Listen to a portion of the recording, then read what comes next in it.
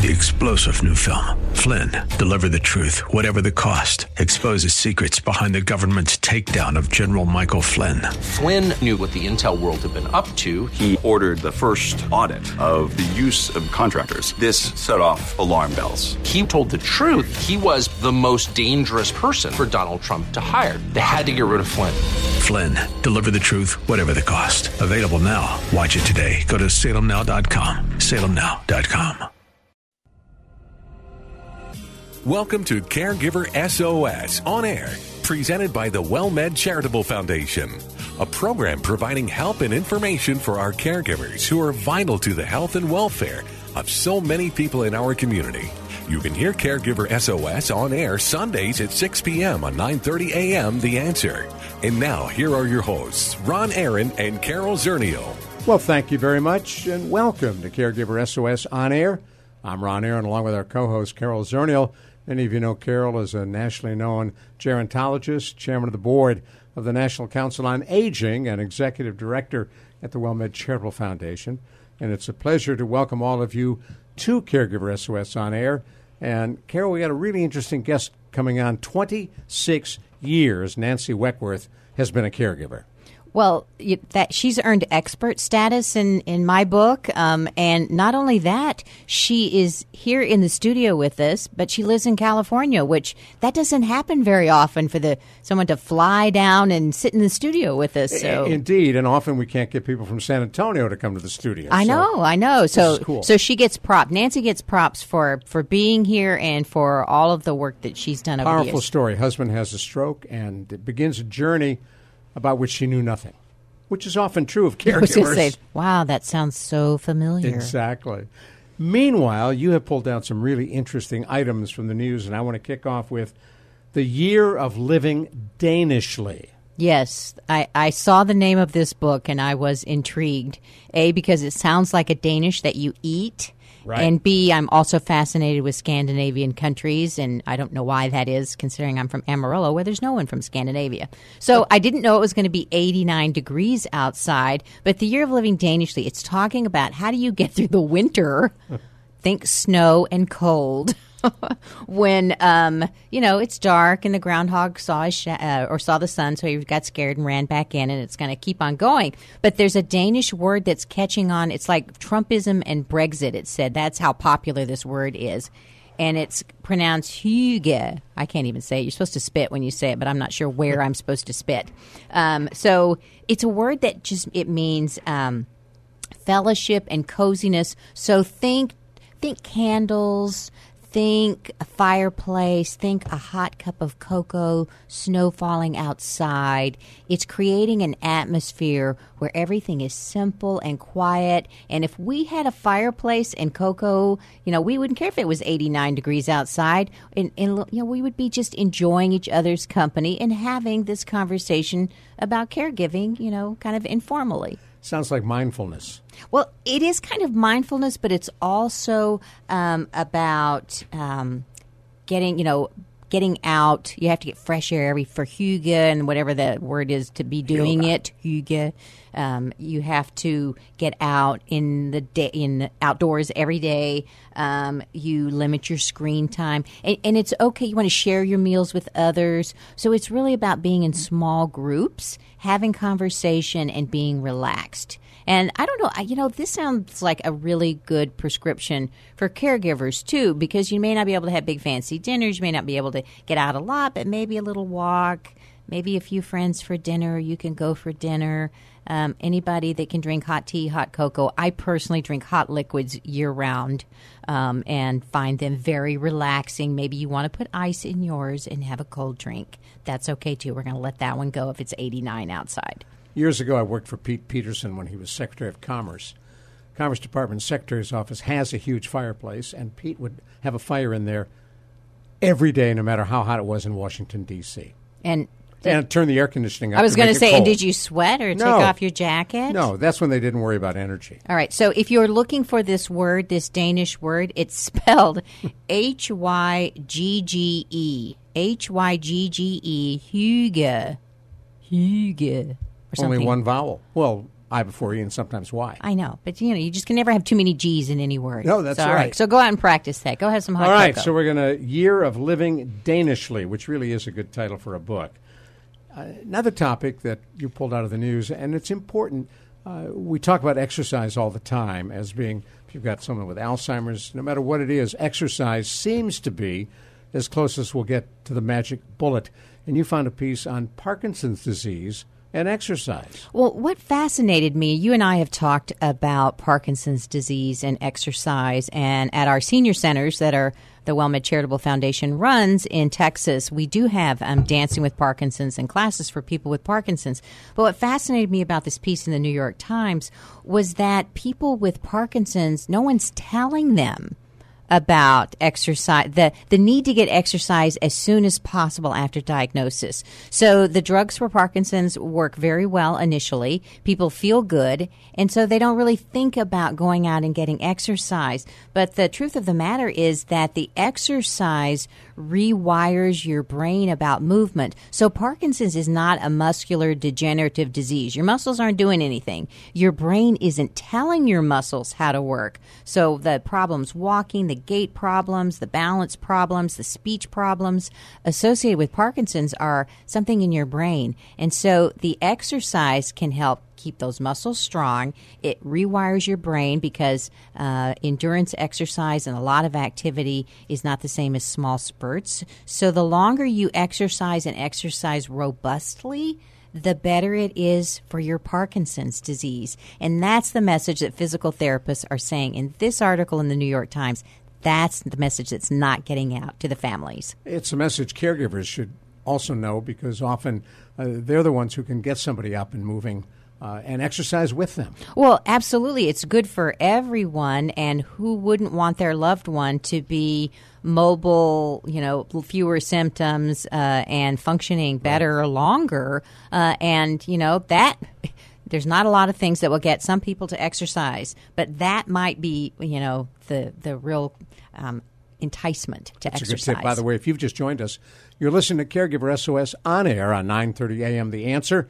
I'm Ron Aaron, along with Carol Zernial. Nancy Weckworth joins us in just a couple of moments. Nancy lives out in California. She is in San Antonio for the show. Last night, she was in Laredo for a caregiver conference. She's going to talk about not only caregiving, but over 26-plus years, what she has learned caregiving for her husband. Title of her book, Don't Stop the Music. That's coming up in just a moment. Now, moving on. New take on mindfulness. Speaking of mindfulness, so you were like, it's the you were hot reading my mind on mindfulness. Yes. That was pretty good. So this was a blog from the Mayo Clinic that I read, and I really liked it because it was written by someone who works with people who have dementia. And they were talking about the way that, we as professionals live. Most people live in the United States. We're multitasking. We're on our phones. We're stressed. We're working. We hear about mindfulness. We're not really into meditation. And this particular professional caregiver was saying they found it very easy to be mindful when they were working with people with Alzheimer's, because the person with Alzheimer's can only exist, if you've been around someone with dementia, in the present moment anyway.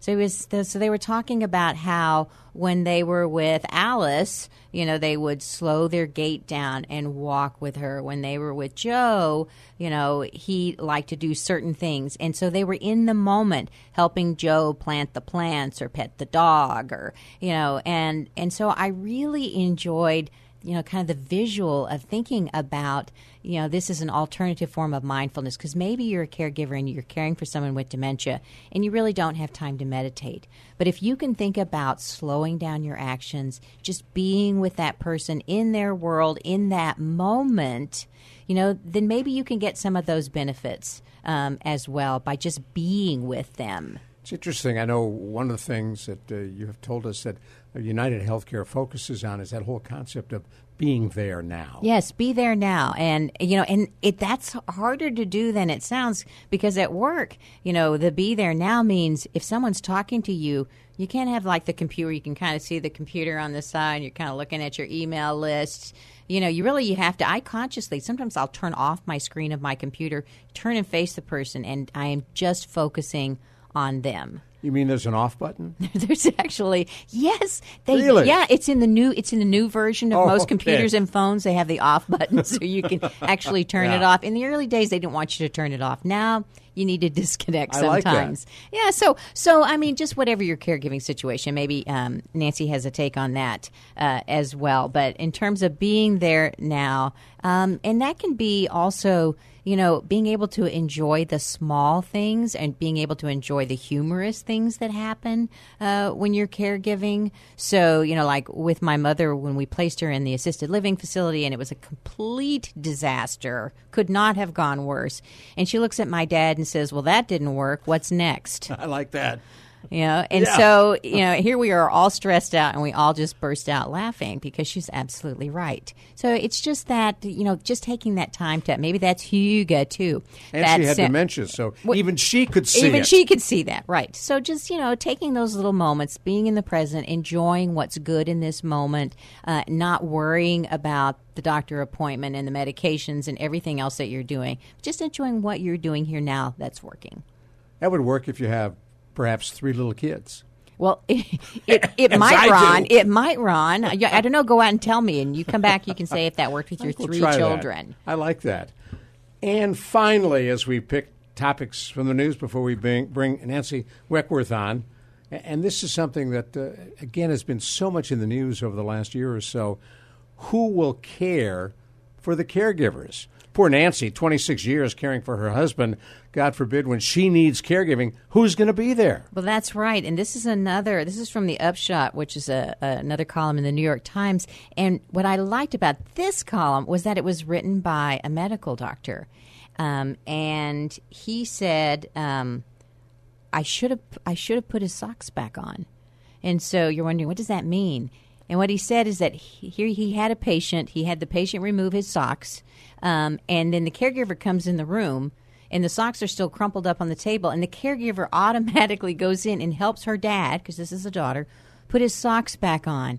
And he's thinking, this poor woman is managing all these medications. She has so much to do. The least I could have done as the physician was help him put his socks back on.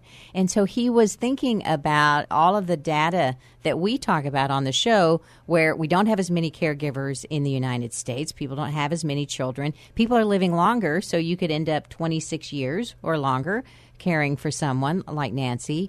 And that burden, if you have 3 children like you have, as well as other relatives that may need care, how much burden can we put on certain people in society to be caregivers? And so he's just saying, when is this going to change? Because look around, there's only so many people. We don't pay well for informal care for the direct care workers. So who is going to care for the caregivers who actually do have more disease, more stress, and depression? Need to professionalize caregiving and pay it what it ought to be paid. We're going to have some benefits, more to follow. So we'll be talking about that. Nancy Weckworth joins us in just a couple of moments. Nancy has written a book about her experience, the roller coaster of caregiving, beginning 26 or so years ago when her husband has a stroke. Or her significant other, I think is what you say, your partner. Either way, doesn't matter. You're listening to Caregiver SOS on air on 9:30 a.m. The Answer, Ron Aaron, along with Carol Zernial. It's hard to believe, but this all began in the year 2010. Has it really been that long that we've been Dr. together? Robin Eichhoff, Ron Aaron, WellMed Radio.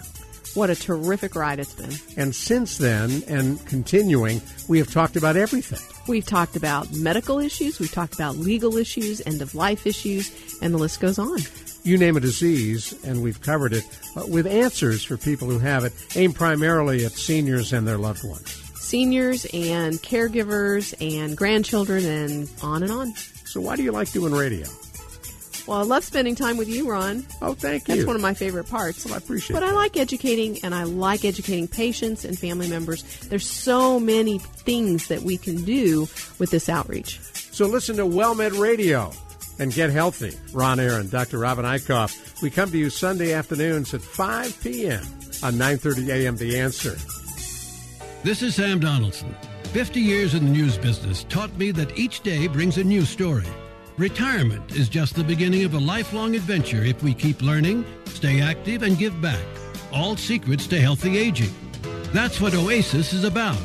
Explore our history, take a fitness class, tutor a child. It's your time to try something new at Oasis. Call 210-236-5954 or oasisnet.org/San Antonio.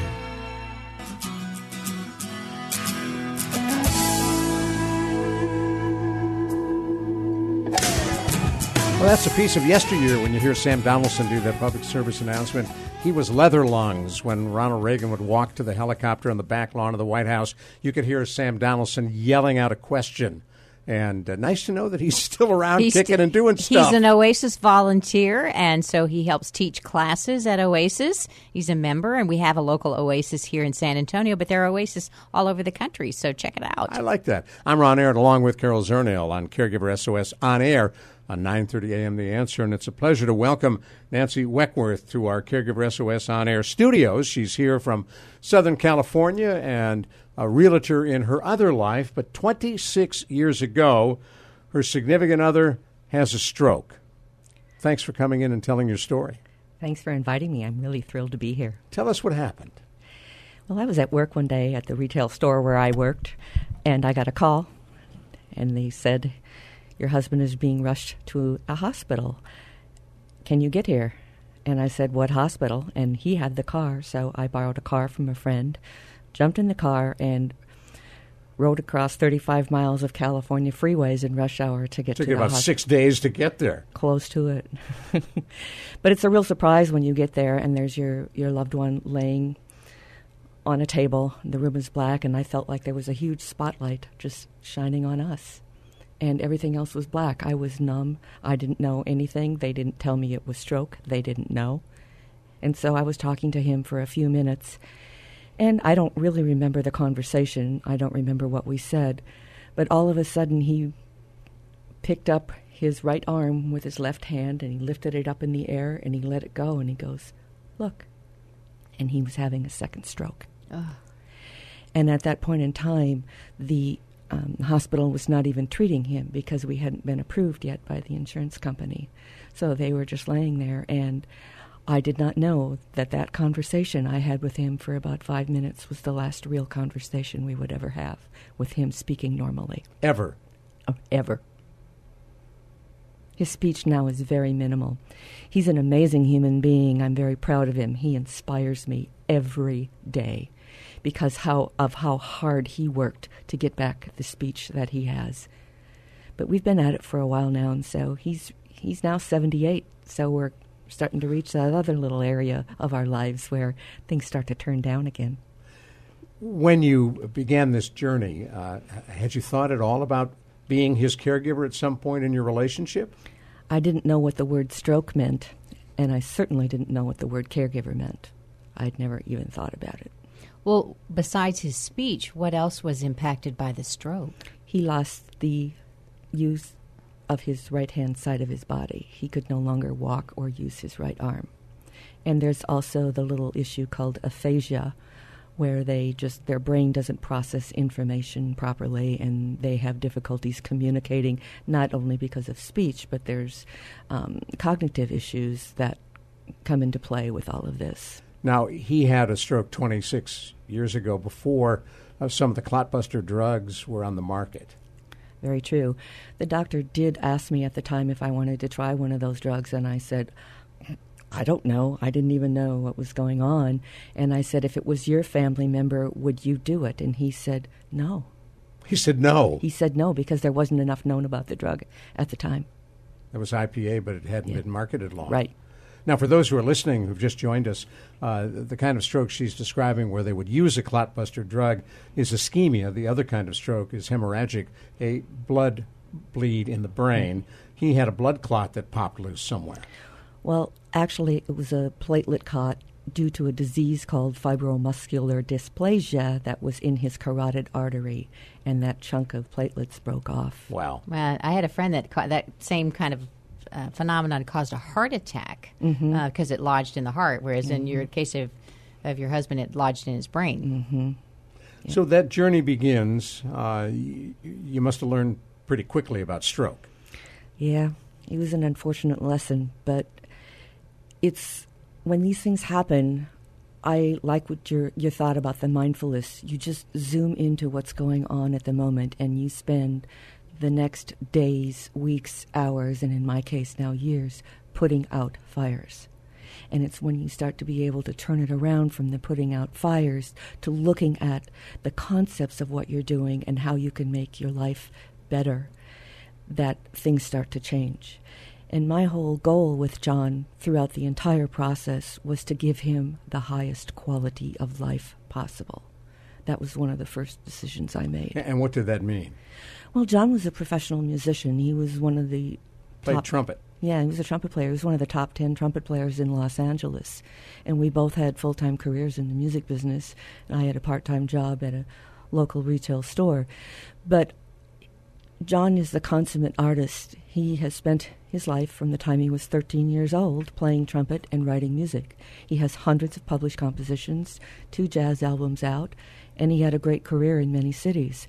And so he lives to play music, to perform. I didn't know what this man would do if he could not do that. So I set out finding ways to make that happen for him again. And? He practices every day. He writes music every day. Now we go out to stroke support groups, and he and I play little concerts for them on trumpet and piano, and the tears in the audience within seconds is unbelievable. They are so inspired with this man who has only one arm. He plays trumpet with the other hand, and we have trumpets altered so that he can hold them in one hand. And he gets up and he sounds magnificent. His sound quality, his pitch, and everything is still there. It's gorgeous to hear him play. So I'm picturing, as you're saying this, I'm picturing a trumpet, holding the trumpet in one hand and pushing the buttons in the other. So what do you have to do to be able to play it with one hand?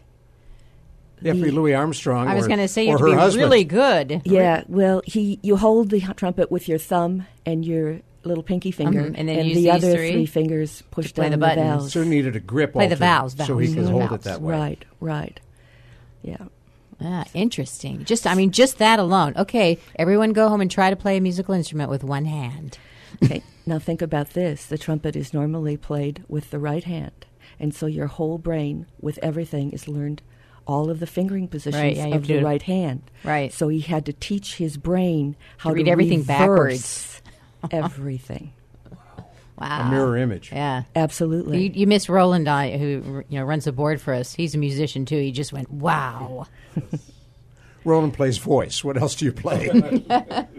He reads music. If you had to read everything, flip the whole staff and read it the other way around. I mean, that makes your brain hurt just thinking about it. As you start, and your commitment, as you said, was to get him back to a quality of life, you're his caregiver. With any other kind of help that you were able to bring in, or were you doing this on your own? I've done it on my own the whole time. There's been nobody else to help. So why? John's family lived in Toronto, and his mother was quite old at that time. My family lives in Minnesota. They did not have the financial ability to come out and help. My mother came out for a few days, but she was not the type of person that was able to do it, and she ended up sitting on the couch weeping. She was so upset. That had to be helpful. Thanks, Mom. So I put her on a plane, and I said, go home. Right. Wow. She meant well. But course. it just was, some people can do this, other people cannot. And that's been an important lesson for me, not to judge those who can't, because if you can, you can. If you can't, you can't. Right. But knowing the difference is also important for those people who really can't do it, knowing that you can't do it. It's so important rather than doing it just... If you can't do it, find someone who can. In terms of the support you got from the medical community, he needed... She's looking at me with eyes that just got 19 inches wide. Like what? What help were you talking about? Exactly. What kind of support were you getting? He had to go into a rehab program. Someone had to provide. Did anybody put his socks on, as we were talking in the first segment? The doctor that took the socks off. Anybody put them back on for you? There were a few nurses who were really angels and helped out a lot, and they taught me a whole bunch of things that were very useful. But his trip in the rehab was only, in a really good rehab hospital, was only about 2 weeks. And then he was placed in a skilled nursing facility because they didn't think that he would ever recover. Right. And in those days, they didn't if you weren't going to improve, then you just kind of got kicked out. There was no requirement to continue providing those services. Right. So he needed all kinds of vocational training. He needed a lot of things. He needed to learn how to walk. He needed to learn how to dress himself, how to speak, how to eat. He couldn't even eat by himself. He could do nothing. So what did he eventually learn to do through the process of you working with him, it sounds like? Well, John and I spent the first 2.5 years doing in-home care, and I learned how to do rehab. I went to every session that he had, and thanks to the musicians of Local 47 in Los Angeles, they had a huge fundraiser for us, and they raised enough money for us to pay privately for therapy for 2.5 years. Wow. And so I attended all the sessions, and we worked every day. Tell us what that means in just a minute, because folks who have not been through this, and nobody wishes a stroke on anybody or caregiving for someone with a stroke on anyone, but it'd be useful to know, because you hear this all the time. I have a good friend here, Tim Dirk, used to be the Spurs Coyote, who had a stroke. And he said the same thing when he was going through rehab, that he worked and worked and worked. Let's find out what that really means here on Caregiver SOS On Air. I'm Ron Aaron, along with Carol Zernial, talking with Nancy Weckworth about her journey, 26 years as a caregiver for a man who had an incredible, difficult time with a stroke and now is playing music again. That's pretty cool.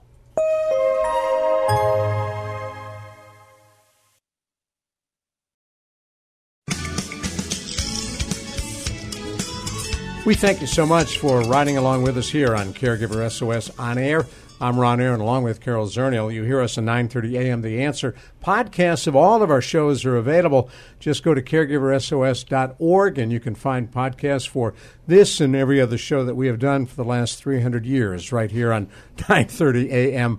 The Answer, although it seems just like yesterday when we started these programs, Carol. Well, it does. It's gone so fast. And now we're not only on caregiversos.org, we're also on iTunes. So we are. Tell your friends and relatives. They're free downloads from iTunes. And you can pick up Caregiver SOS On Air. We're talking with Nancy Weckworth about the journey of trying to help her significant other recover from a really debilitating stroke 26 years ago. She gets a call working in a retail store where she'd been part-time, has to get her way across Los Angeles to a hospital where she didn't even know what had happened to him for a while. We're talking about the work that you two put in to recover to the extent that now he's actually performing again. What did that take? When you say work, what does that mean? Well, the moment after the stroke, he lost his ability to speak and read and do everything. So the first language I wanted to teach him was music, because I knew that would be his salvation, to give him a highest quality of life possible.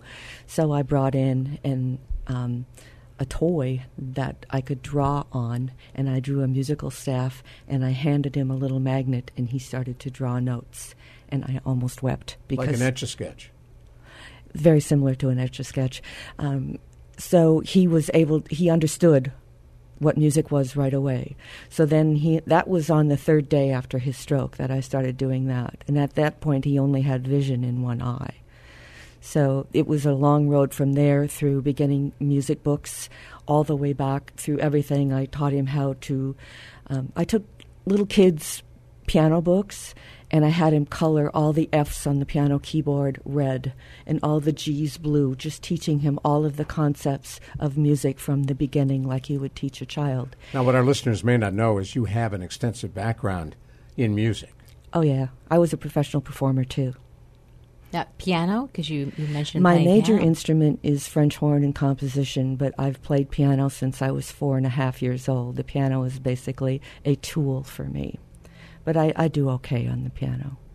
So you began the work of bringing music back to life for him. Exactly. And that was the whole point. I wanted him to be able to do as much as he could because I knew he lived in the world of music inside his head.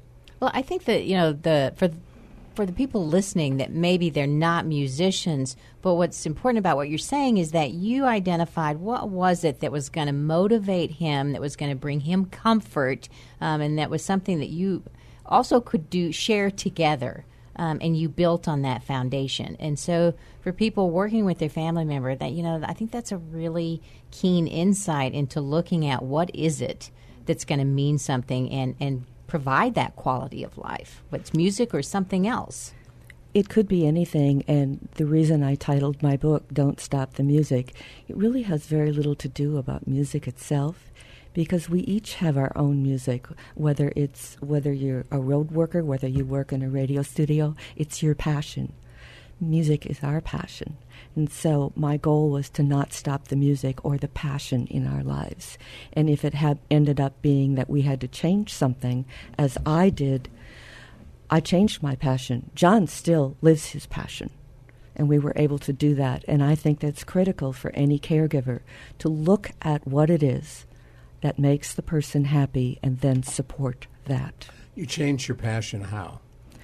Now I'm a total advocate for sharing with the rest of the world what he and I learned about how to do this and live in joy.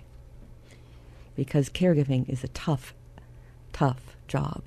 And there are ways to make your life easier and much more pleasant that removes the burden from your life as a caregiver. Well, and the word finding the joy means that it's not obvious. So for a lot of us who are caregivers, you know, joy is not the first word that comes to our mind when we think about the duties of caring for somebody else. Quite the opposite. Whenever anyone mentions the word caregiver, all these red flags go up for people and they get all tense. And they just panic because they don't know how they would ever do it. But just last night I did an entire lesson with about 10 caregivers on how to do this, and they had a wonderful time. And one of the things I discussed is a lesson that I learned when I was working with John. We moved to a new home where I had to begin bathing him again because he couldn't get in and out of the tub by himself. So I had to assist with the process. And I was tearing my hair out because I was still working.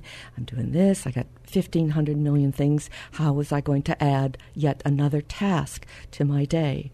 And I'm going through this, and the anger is rising and the frustration is rising in me.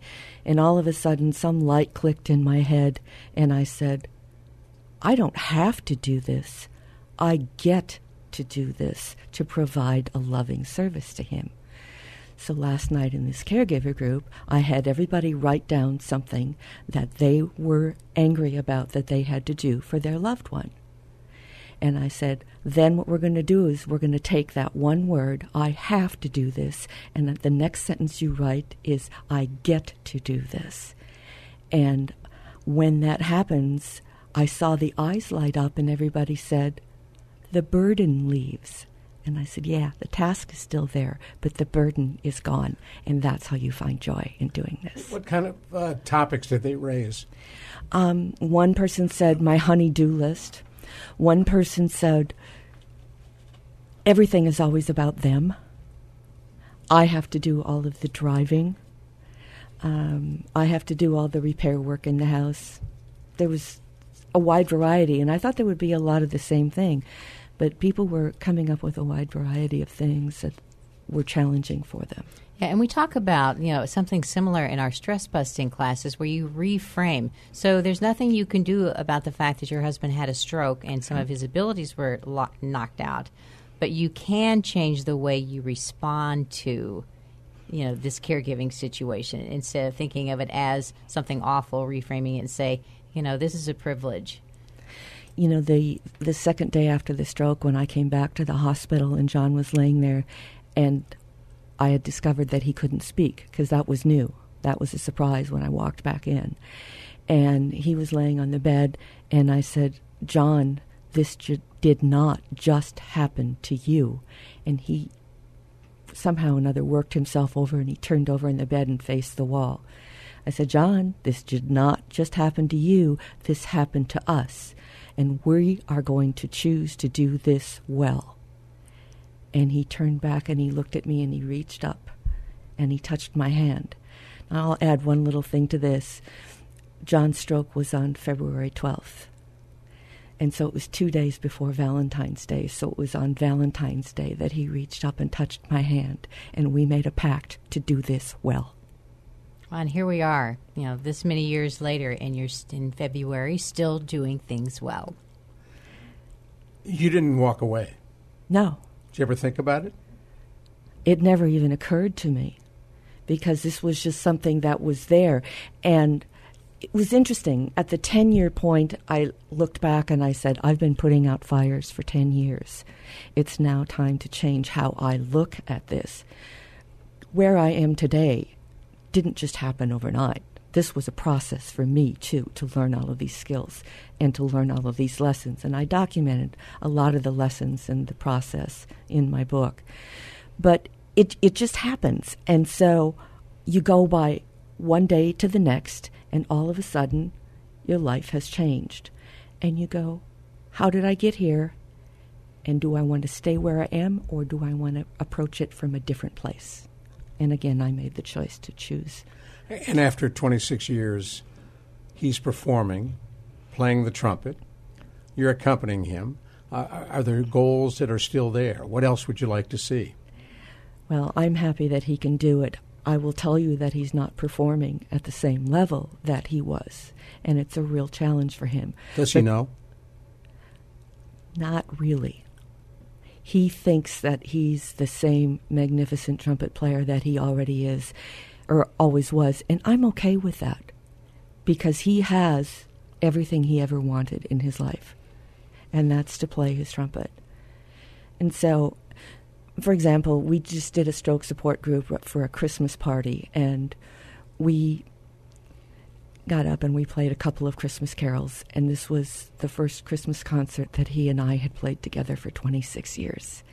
And I told the audience that, and the tears were coming down their faces, because it's really amazing that he can do it at all. What's next? If we can continue to do this and help other people grow and inspire others, that is our goal. Right, because with a stroke, there are some things that go away and stay gone, and there are other things that over time, and sometimes it can be a very long time, you're like John got some of his abilities back, and I'm not sure how much that was, but that the hanging in there for the hope that something else is going to pop up.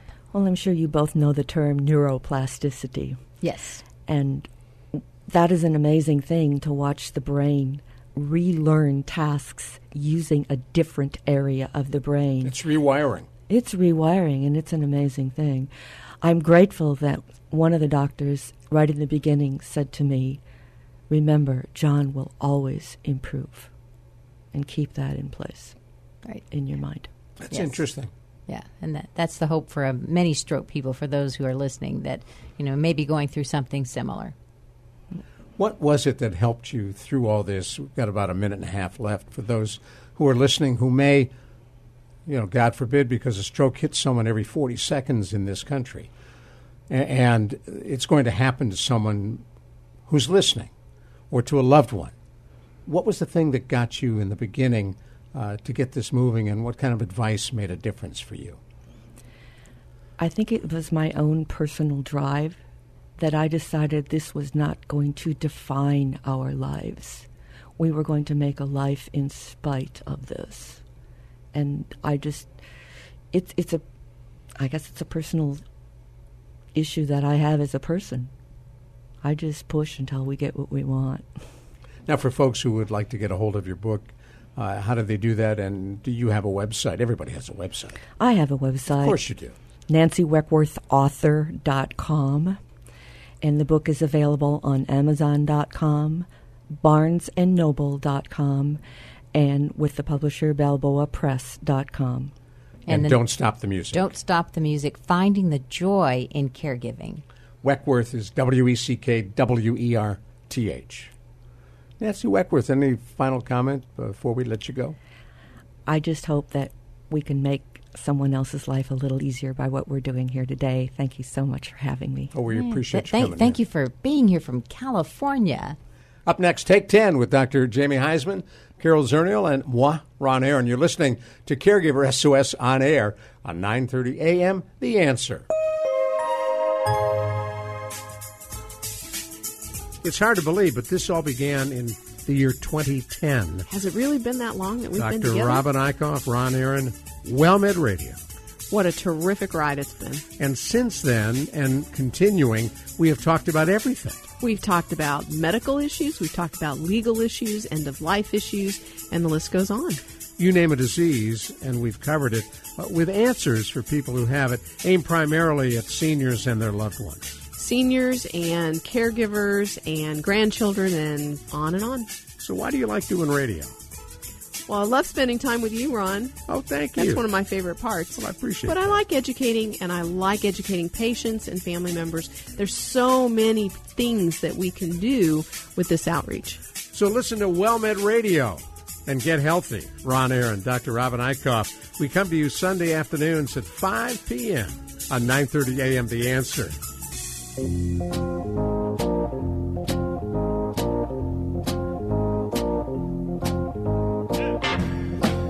Well, thank you so much for joining us for Take 10.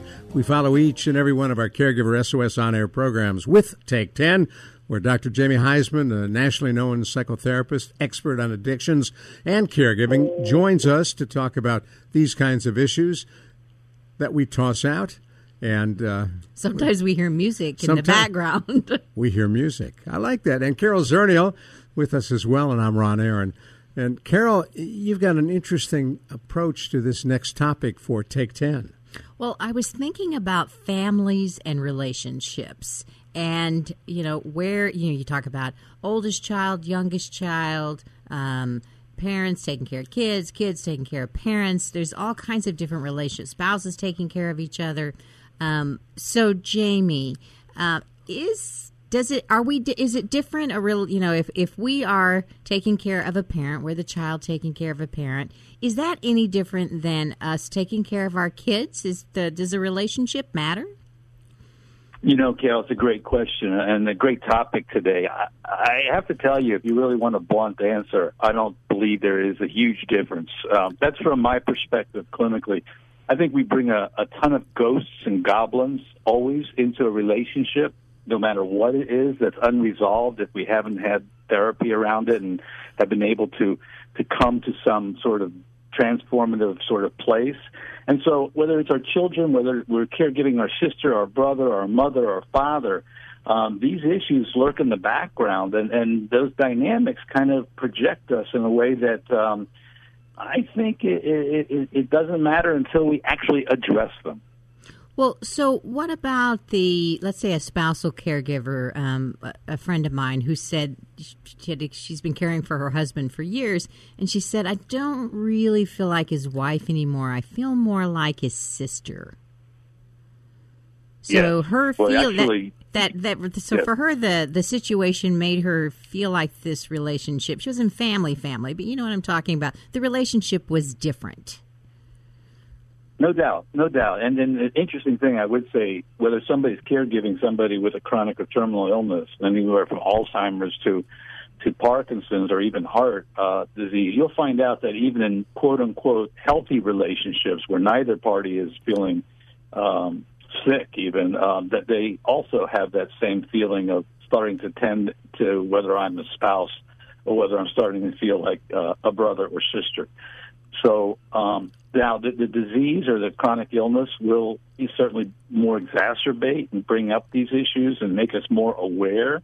But it just goes to say that whether you are a caregiver or not, addressing these ghosts and goblins in therapy or her feeling like a sister now instead of a wife is extremely important to get a therapist and to talk about it. So, why?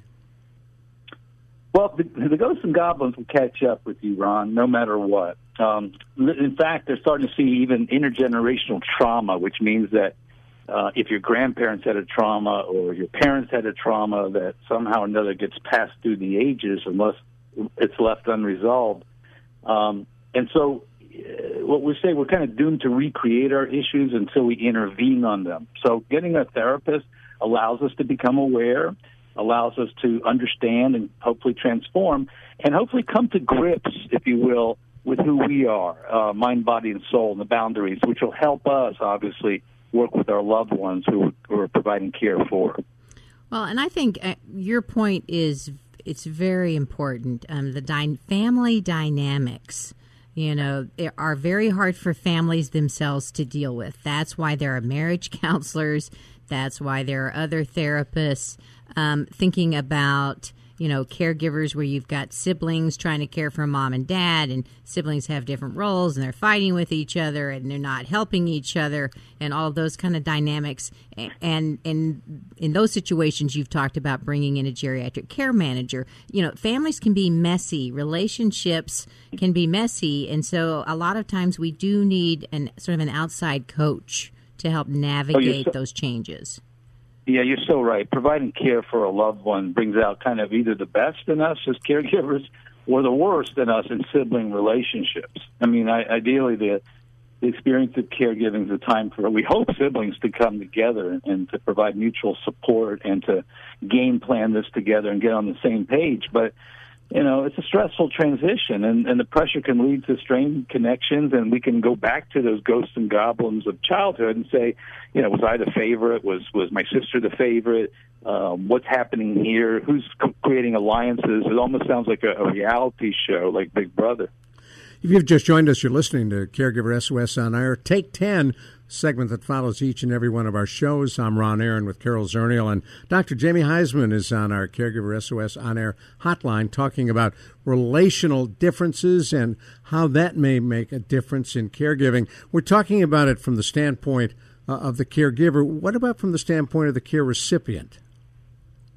Now, that's an extremely interesting question, because I think there is a different dynamic here. I think what the even though everybody seeks balance and safety out, I think when the care recipient who has a chronic or terminal illness, if you will, it does impact them if they cognitively obviously are aware, maybe even more so than a caregiver, because they want to feel like these unresolved issues, these ghosts and goblins, don't exist. They're fearful. As anybody would. The anxiety of having an illness or knowing your mortality is around the corner, and being in the presence of somebody who hasn't resolved issues makes a person feel unsafe. They're already fighting battles and windmills, if you will, from the medical world and medications and where my life is going. So to your point, Ron, I kind of believe the care receiver, what they really crave most is safety, and to be around a person they trust, feel safe with themselves.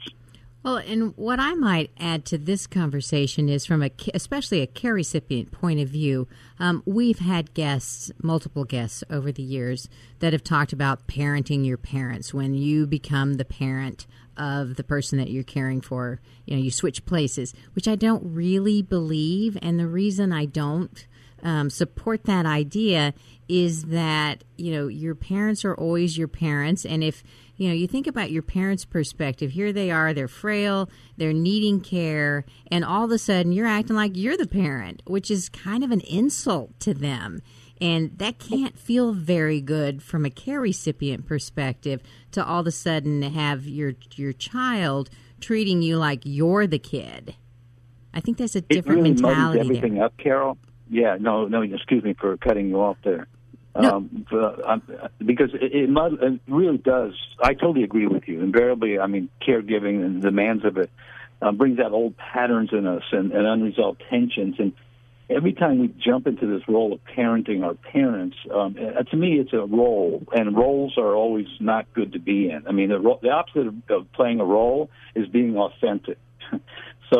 And it's also not fair to anybody else, because you're actually working with siblings, and now you've assumed the role of parenting your parent. Well, that's not true. You're a daughter or son taking care of your family as a caregiver in a very challenging situation. But everybody needs to feel safe that the roles are pretty well there, defined and boundaried. When you say safe, what do you mean?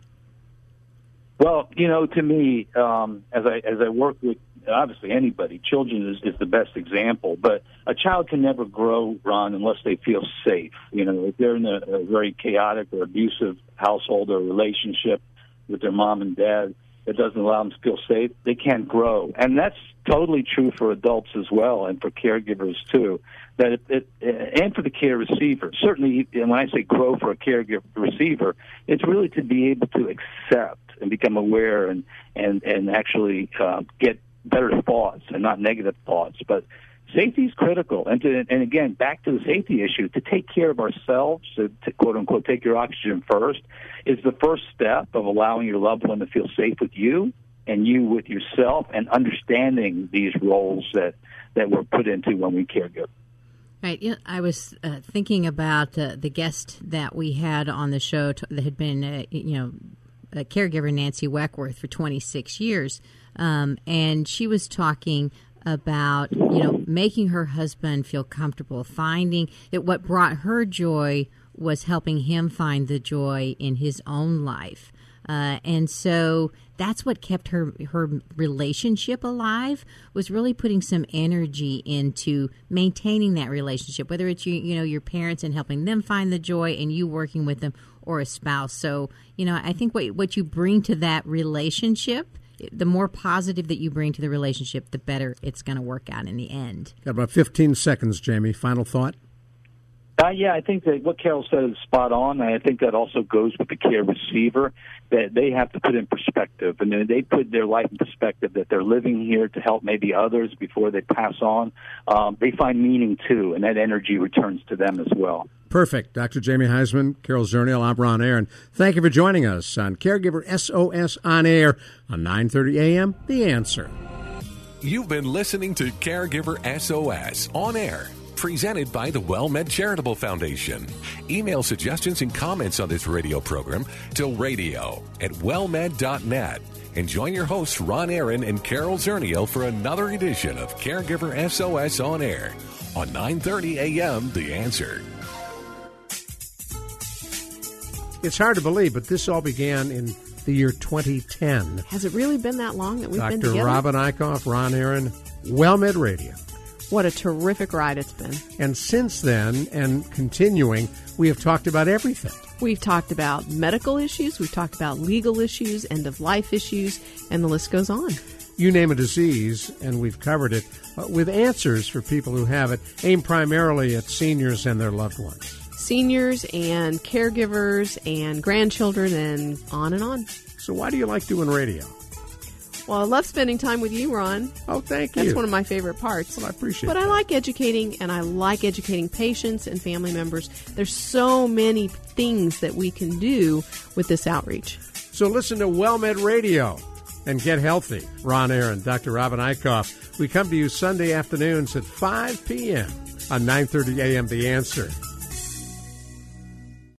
3-star General Michael J. Flynn, head of the Pentagon Intelligence Agency, knew all the government's dirty secrets. He was one of the most respected generals in the military. Flynn knew what the intel world had been up to. He understood its funding. He ordered the first audit of the use of contractors. This set off alarm bells. The explosive new documentary, Flynn, Deliver the Truth, Whatever the Cost, uncovers the facts behind this scandal. Flynn told the truth. He was the most dangerous person for Donald Trump to hire. I find out the worst enemy that I'm going to face in my life is right here in America. They took my assessment and they wanted me to change it. And I was like, I'm not changing it. They had to get rid of Flynn. With in-depth interviews, archival footage, and never-before-seen personal records of the man behind the headlines. I just felt like I was drowning. Flynn, Deliver the Truth, Whatever the Cost. Available now. Watch it today. Go to salemnow.com. salemnow.com.